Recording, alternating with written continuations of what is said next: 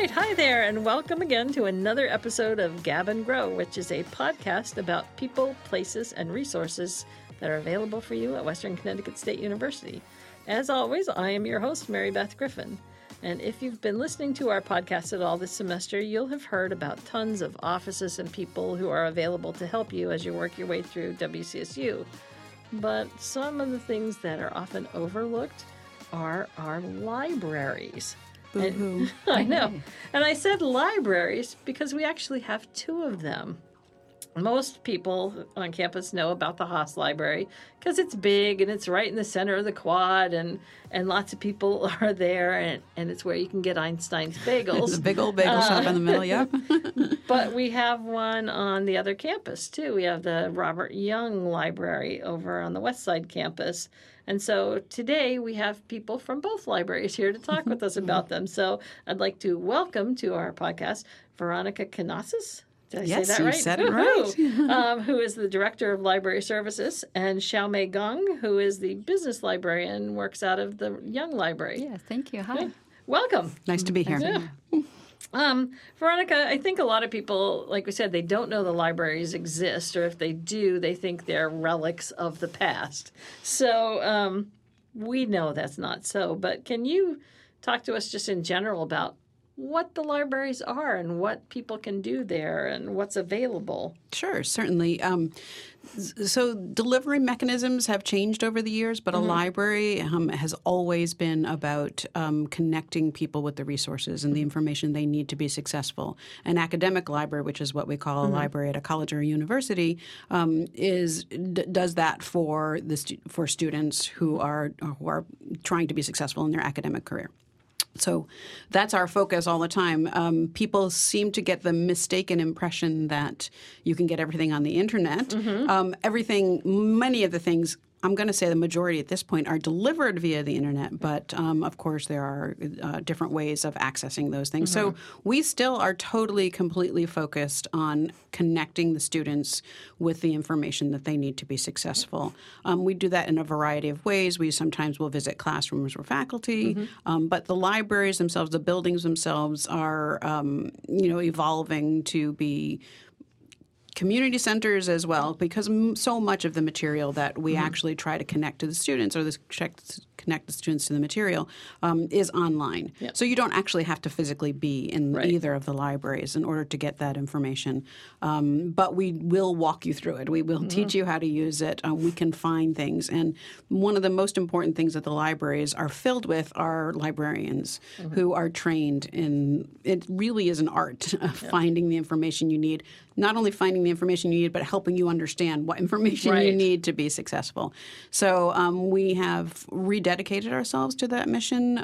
We've also trying to acknowledge, I know you've had on this podcast, the Writing Center and the Tutoring Resource Center, acknowledge that we have some sister services that are very close to what we do. So we're bringing them all together so the student only has to know to go to one spot if they're coming physically to get all of the help they need to be successful, really. We're all about success. And Xiaomei, like I said, not many people know that the Young Library even exists. So can you talk to us, first of all, where is it? Yeah, the Young Library is actually, located on the West Side campus, first of all. Then it was it's in the fourth floor, Ansel School classroom building. It's actually next to the elevator, not far from the dean's office. Yep. Yeah, so it's all this. Yeah, I think one of the best ways I found it was somebody said, it's just to the left when you get off the elevator on the fourth floor. So you can't miss that if you take the elevator. It's a very easy way to get it. So it's chiefly a business library. It was kind of built around the business school. But I know that most of the things that are available, because so much is online now, is still available to students through the Young Library too. Yeah, it serves business school, which is including JLA, Justice Law Administration. Now we partially serve some art, the School of Visual and Performing Arts, because we do have selected book titles from art professors. We also opened a gallery.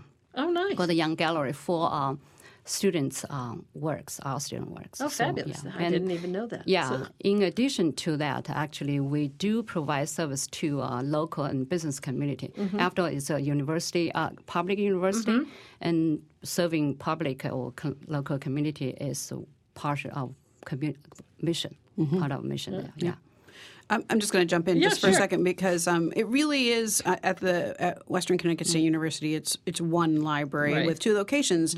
So the online material, the electronic material, is obviously available everywhere. And it's true that the Young Library was founded to serve the business school, but libraries are always evolving, and the librarians, Xiaomei in particular, who work at the Young Library most of the time, have done a super good job of kind of evolving their services as well. One of the things that has always been a frustration is that when materials were mostly physical.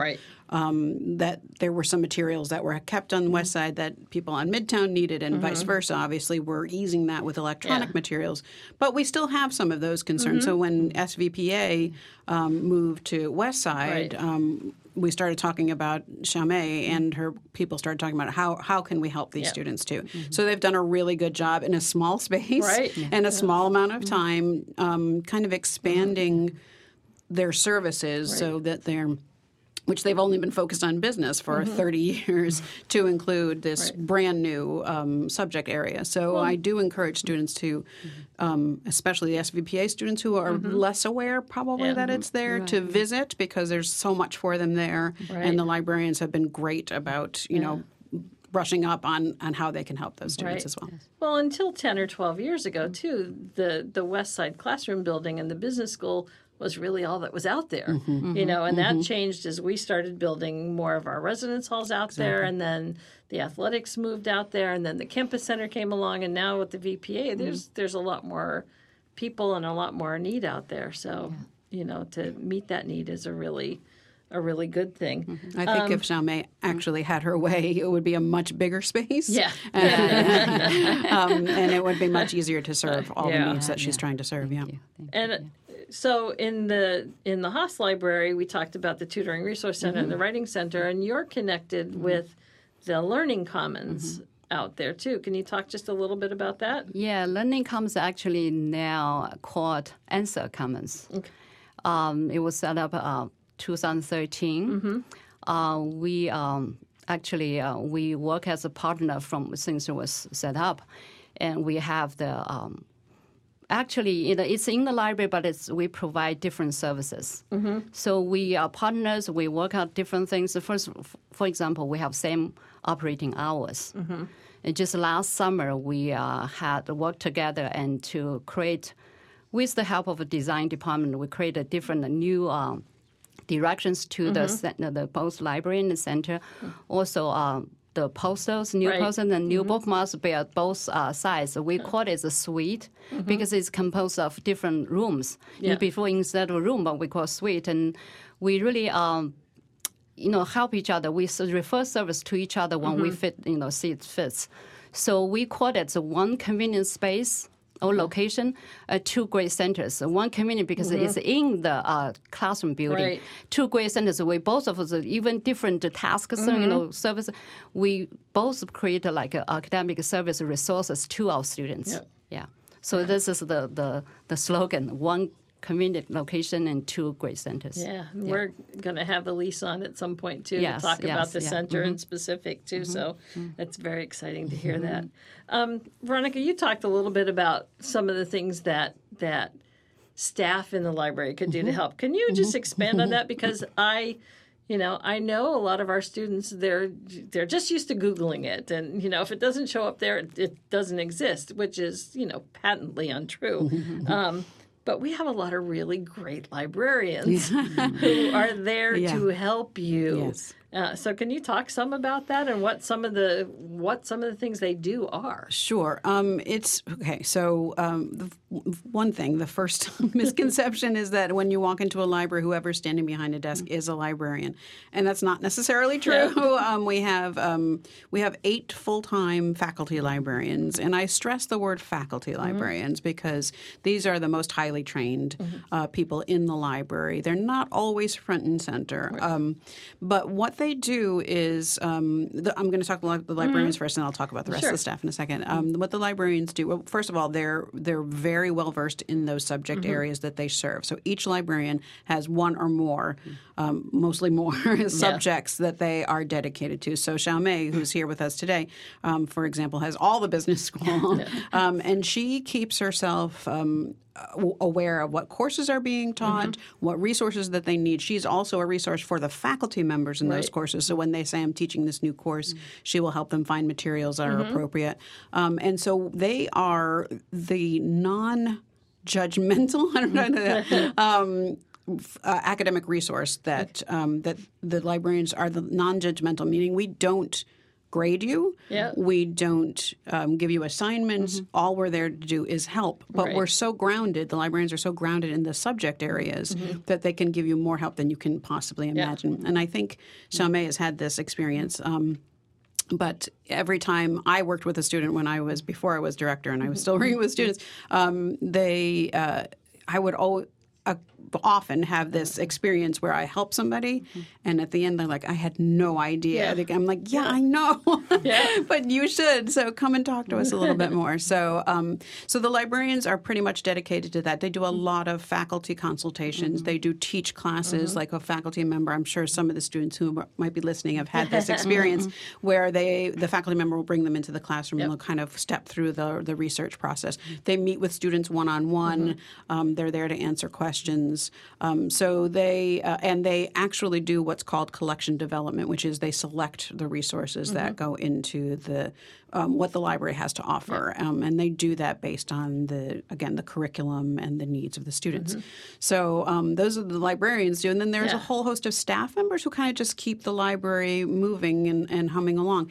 I think that most people, and I know this is true of many industries, have no idea what goes into running a library, but there's a lot of work behind the scenes to get those resources available.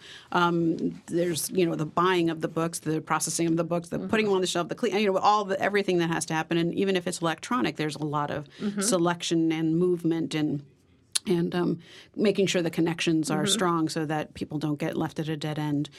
So that's all the stuff that happens. We rely on our support staff to do those kinds of tasks so that the librarians can continue to concentrate on the direct services to students. Lastly, I just want to mention that having the Ansel Commons in the Young Library and the Tutoring Resource Center and the Writing Center and the Haas Library has been very instructive for us. And one of the things that we have witnessed as being very powerful relationship is that peer relationship. So in the Writing Center, they're peer tutors, and the Learning Commons or Ansel Commons, they're peer tutors. And so we are very, very much interested in looking at that model as well, because sometimes I feel like the barriers are research shows that the barrier to students asking librarians questions is we generally are. We're older. We're generally of a certain age, let's say. And although we try our very best to be kind of friendly and open, students just seem to be more comfortable asking people their own age, at least the initial questions. So we're looking at, we're going to spend the rest of this year modeling a peer research mentor or peer research tutor position in the libraries and see if we can kind of pilot that in the fall and kind of get through that barrier. Because we know that in the Writing Center and the Tutoring Center, they sometimes do have to hand them off to a quote-unquote adult. And that same thing will happen, but we're hoping that we can get a cadre of highly trained peer research tutors and kind of join that fray. And there's a lot of online, not just materials, but a lot of services and things. Can you talk just a little bit about some of those? Could you be referring to like interlibrary loan and that sort of thing? Yeah, there's so many. And again, the second question that I would get when we were and tell me if you want to jump in, Xiaomei, that when I was working with students was, how would I have known to do that? I'm like, yeah I know. It's very complex. Everything is very complex. So, there are the databases that you can search. Again, some people don't even realize that there are specific databases. Like if you're doing education research, there is an education database. If you're doing psychology research or business research, there's multiple business databases. So Googling something is not going to be as efficient as doing that. So that's all. We try and get that all into what we call a discovery system, and we're calling that discovery system West Search. And so we select the resources that kind of get poured into this one discovery system. So that's there. But then there's this other layer where if we're showing you things in that discovery system which we may not own, like we're just pointing you to it, but we do have all kinds of mechanisms in the background then to get that delivered to you. So we have a process called interlibrary loan. So if it's a book, we have an intercampus loan with all 17 institutions in the Connecticut State College and University system. So if you see a book specifically that you want and we don't own it, it'll show you the list of libraries that does own it. And then 3 days later, if you request it, it'll just show up. Yeah. So that's super cool. Then beyond that, if none of the institutions in the CSCU have the material that you want, we have interlibrary loan, which we'll get it anywhere in the world we'll get it from. So you just have to fill out a little form, and most of the time the computer fills out the form for you, and then it appears. Nice. And we also have a service called Get It Now, which will connect you immediately to a PDF of an article. Oh, cool. And you can download it immediately. So, so there's a lot of things, like a little electronic services that we're trying to fill in the gaps. So no student has to walk away. We never want any student to walk away and say the library doesn't have anything on my topic. That's like the worst thing that we can hear. I'm like, yes, of course we have one. Yeah, the nice thing is that you have things that you don't even have. So. Exactly. So that's a very good way to put it. I want to do a little history moment just to talk a little bit about how the libraries were named, because the Young Library was named for an entrepreneur from here in Danbury, right? It was Robert Young, and his family owns Fairfield Processing. Yeah, there's still sites here. Right. Yeah. In fact, I think his nephew or something. Just one. His brother, Roy, is really involved. And then I think Roy's son was also awarded our Entrepreneur of the Year recently, right? So there's a big connection with that family and our school. And the one that I always find fascinating, and I tell people about all the time, is that the Haas Library was actually named for Ruth Haas, who was a former dean of women here back in the days when they had deans of women. But she then became the president of the university, and she was the first female president of a 4-year public institution in the United States. She was. It's it's a really cool thing that I don't think anybody knows about. And it's actually hard to find that information. It's not if you visit the archives. I know. Well, that's really, I was looking for it one day, and that's where I found it. Googling is not so good on that, but if you do visit the archives, there's lots of good things there. Yeah. We do need to kind of wrap up, but Xiaomei, if there are things that you really want students to know about the Young Library, what are a couple of those things that you would want them to keep in mind? Yeah, as Director Veronica just said, we really have a group of highly qualified librarians, and many of them really do not only have library science master degree, they have like actual subject areas such as business and law or, public service. And a lot of the librarians at Young, I'm just talking about Young, is that have like decades of experience in different areas like law and business and public services and management, administration, all the things. So they really are in the field that they serve now. So I just hope that all the students really make full use of our knowledge. And besides, the collection is really kind of according to the curriculum, because we study every semester. We study and collect that.